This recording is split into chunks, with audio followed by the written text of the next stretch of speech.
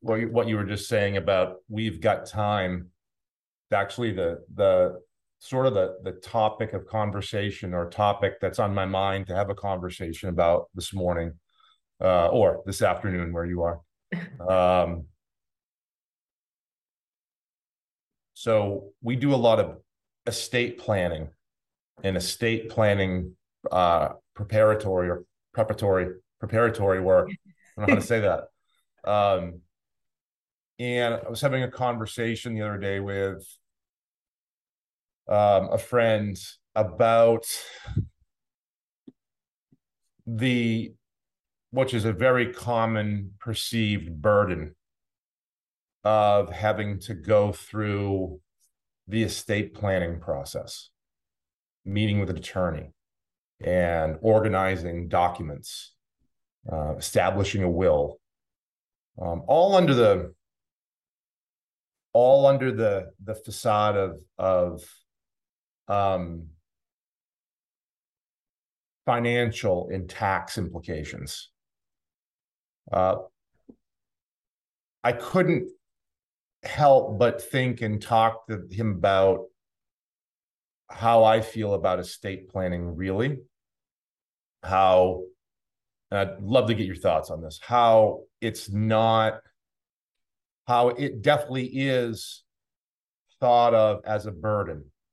People tend to, including myself, earlier on, tend to kind of kick that can down the road. Oh, it's just, life's moving so fast right now. Yes, I know there are important documents, legal documents and such to get into place.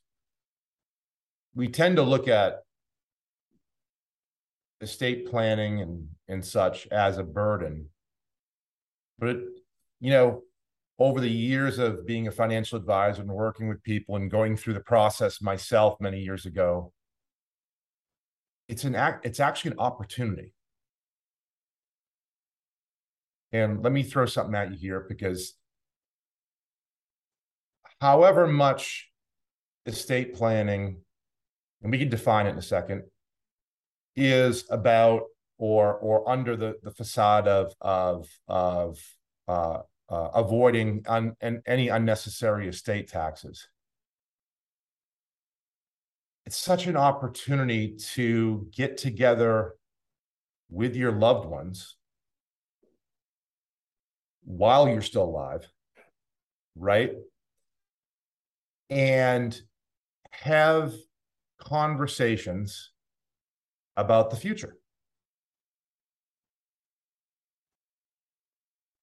Doesn't have to have anything necessarily morbid attached, but to me, it's less about tax and financial, and it's more about having the conversations with folks you really care about the people you really care about, right? The ones that you want to impact in the future. And I was, having this conversation the other day, and my friend was bringing up how much of a burden going through the estate planning process was for him. And we started to have a conversation about, yeah, but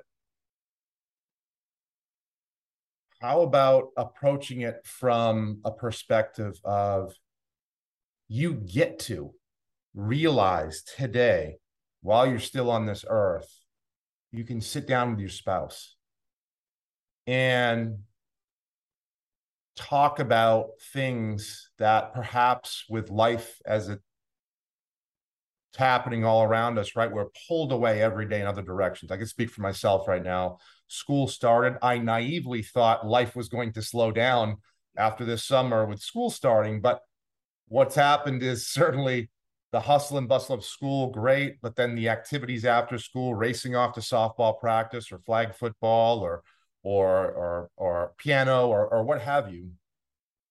And it's a good example of how there are certain things that we have on our list to accomplish, but then life happens and we kind of postpone that to down the road. When these conversations that we could have about estate planning actually are opportunities for us to engage with people that we love today and talk about the people that we love and how we want them impacted in the future. I just thought I would bring that up this morning with you because you and I often talk about not necessarily strictly the financial side of things when it comes to working with folks in an advisory capacity, but the emotional side of things and how that is such an important thing to have perspective on and realize. Yeah. I really appreciate what you're saying here. And what I'm thinking as I listen to you is, not to discount that it can be a cumbersome process with all the paperwork and the meetings and the conversations. But I think that's just like a surface level issue. You used the word morbid a little bit earlier. And I think underlying the fact that it's a hassle is actually a stronger resistance, which is having this conversation with my financial advisor, with my attorney, with my loved ones, comes with the acknowledgement that nothing is forever. And I think that people avoid it because nobody wants to think about death and dying and all those things. But I think also that the kind of people that are attracted to the way that you present financial plan. When I say you, I mean you and Beck Bodie. The kind of philosophy that you espouse is really realistic. There's no fantasy here. There's no promise of something that we don't know. Right? It's like you're not selling anybody a bill of goods. There's no certainty. There's no certainty. There's no certainty whatsoever. And at the same time, there's a lot of opportunity. So that's kind of exciting. And I think that parallels what you were saying about like, yeah, on the one hand, it's got to talk to the attorney, but what an opportunity. It's an act of love. To plan for one's demise is truly an act of love. And to say, I love you and I want this for you. I want this to be this way while I still have my capacities, because it could be that we live quite some time, but we just don't have the mental capacity at the point when it becomes necessary to make those decisions. So why not make it when we're at peak health? So that's what I think of as just what keeps people from doing this process is actually a level of fear, which, as we know, gets in the way of all kinds of other things when you want to plan for the future. For sure. No, I appreciate that, Robbie. And something you said there too, related to estate planning, but not something in and of itself is life insurance. Right? It's, as you talked about a moment ago, or what I heard was, the somewhat difficult aspect of approaching a concept that you don't really want to think about, your own demise. And that's, I think, a really legitimate reason why things get deferred in our lives, right? The mental aspect of having to deal with a concept that is uncertain. And I just think opportunity is such a great word, because particularly with being younger, and younger being 50 or 60, these concepts, that the concept of the opportunity, by and large, the result of the estate planning or the life insurance is still, for a lot of people, very far down the road. Yeah. So I say the opportunity is, realistically, is that having these conversations with your spouse and your loved one is such a great opportunity to forget about the result of the estate planning, to deepen relationships with the people that you love. Mm-hmm. Very common thing, and I went through the same process with my wife when we were going through years ago. We started having children. Geez, in my mind, it was like a few years ago, but actually it was like 9 or 10 years ago.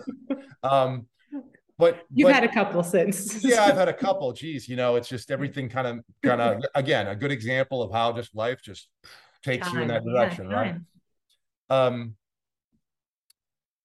We were lucky enough, are lucky enough to have recognized the value of not only doing a plan from a legal and financial perspective, but also, call it 9 or 10 years ago, understanding that this is just such a great opportunity to have conversations like, when you have children, it's like, God forbid something happens to us, who's going to take care of the kids?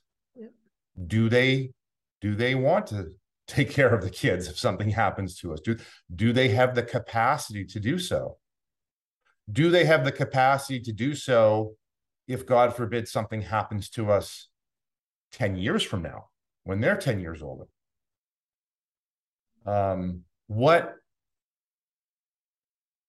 This was really like emotional for us, is that what do we want for our children?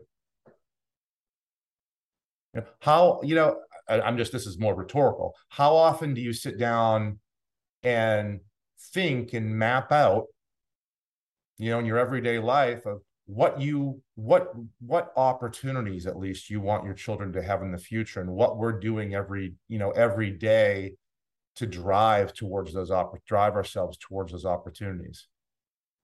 And again, I could speak for myself, even though we've gone through these, certainly planning, just in financial planning alone, but estate planning and such. And we've sat down, my wife and I, and talked about the types of opportunities that we want our children to have. In the same level, then, again, life takes off and you go. And it is healthy and I think necessary in the pace of our daily lives to try on a regular basis and return to that conversation. Just like we have an annual meeting with our clients to review the financial plan, the goals planning statement that we've put in place for them, but also review how we together are doing on that path to achieving those goals. Does that make sense? Yeah, totally. And also what you said about the 10 years later, will they want to take our kids, or, will they be able to? That is so important. It's one thing to say, I'll take a 3-year-old or 4-year-old, and then you have a 15-year-old, and, how's that going to work? But yeah, all of this, and we meaning you and I, talk about this kind of stuff frequently because we're in the business, and we're in this environment. Most people are not. And so most people, even less than we talk about it, it's not on their radar. Add to that the resistance that it's not a pleasant topic, because it forces me to deal with the reality. It makes it something that just gets deferred. The other thing that I loved about what you said was, like, 50 or 60 young. You often hear people say, oh, I'm middle-aged or over the hill, or whatever nonsense phrases people use to define this, like, spectrum of age. And at this time, there's really no middle age. We don't even know what middle age is, because it could be that you and I, hopefully, live well beyond 100 if we take good care of ourselves and our genetic disposition is so. When people say it's too late, I'm in my 60s, it's too late, whether it's planning for themselves financially or whether it's estate planning, it's not too late at all. And so I think that, I think a couple of days ago, you and I were talking about things that we need to debunk in people, myths that we need to debunk in people's heads to just like clear the cobwebs so that they can think freely.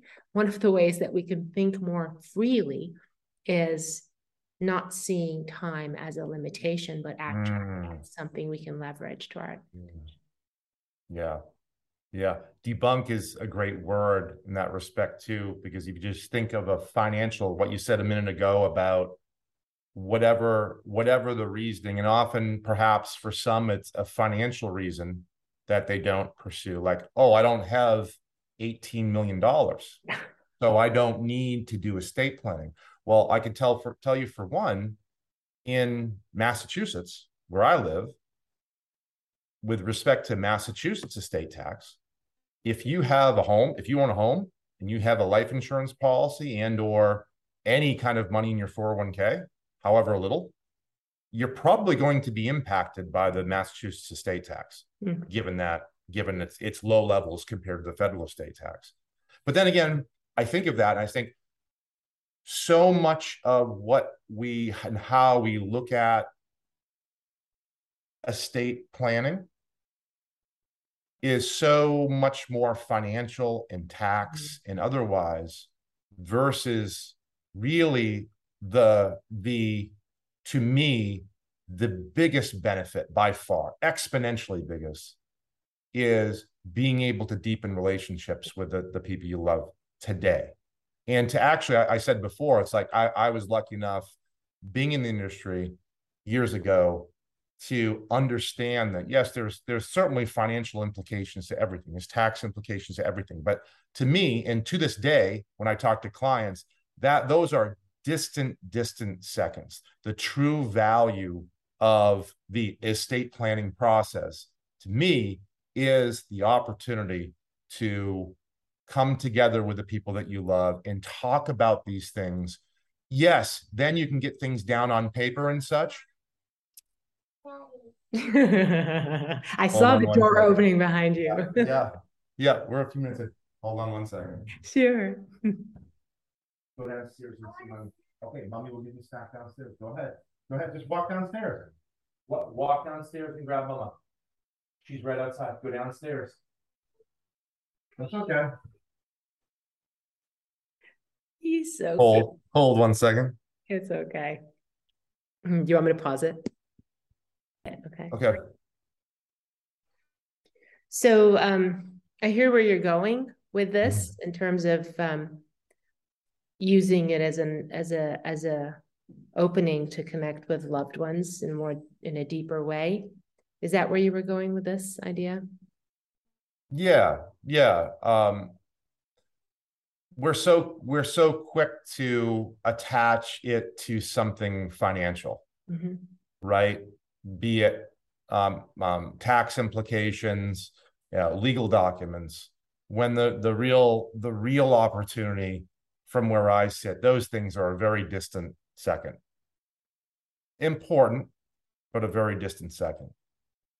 Being able to have something, maybe force is too strong a word, but come to the realization of going through a process like this, how that can deepen your relationships, come to understandings with your loved ones, is invaluable, in my opinion.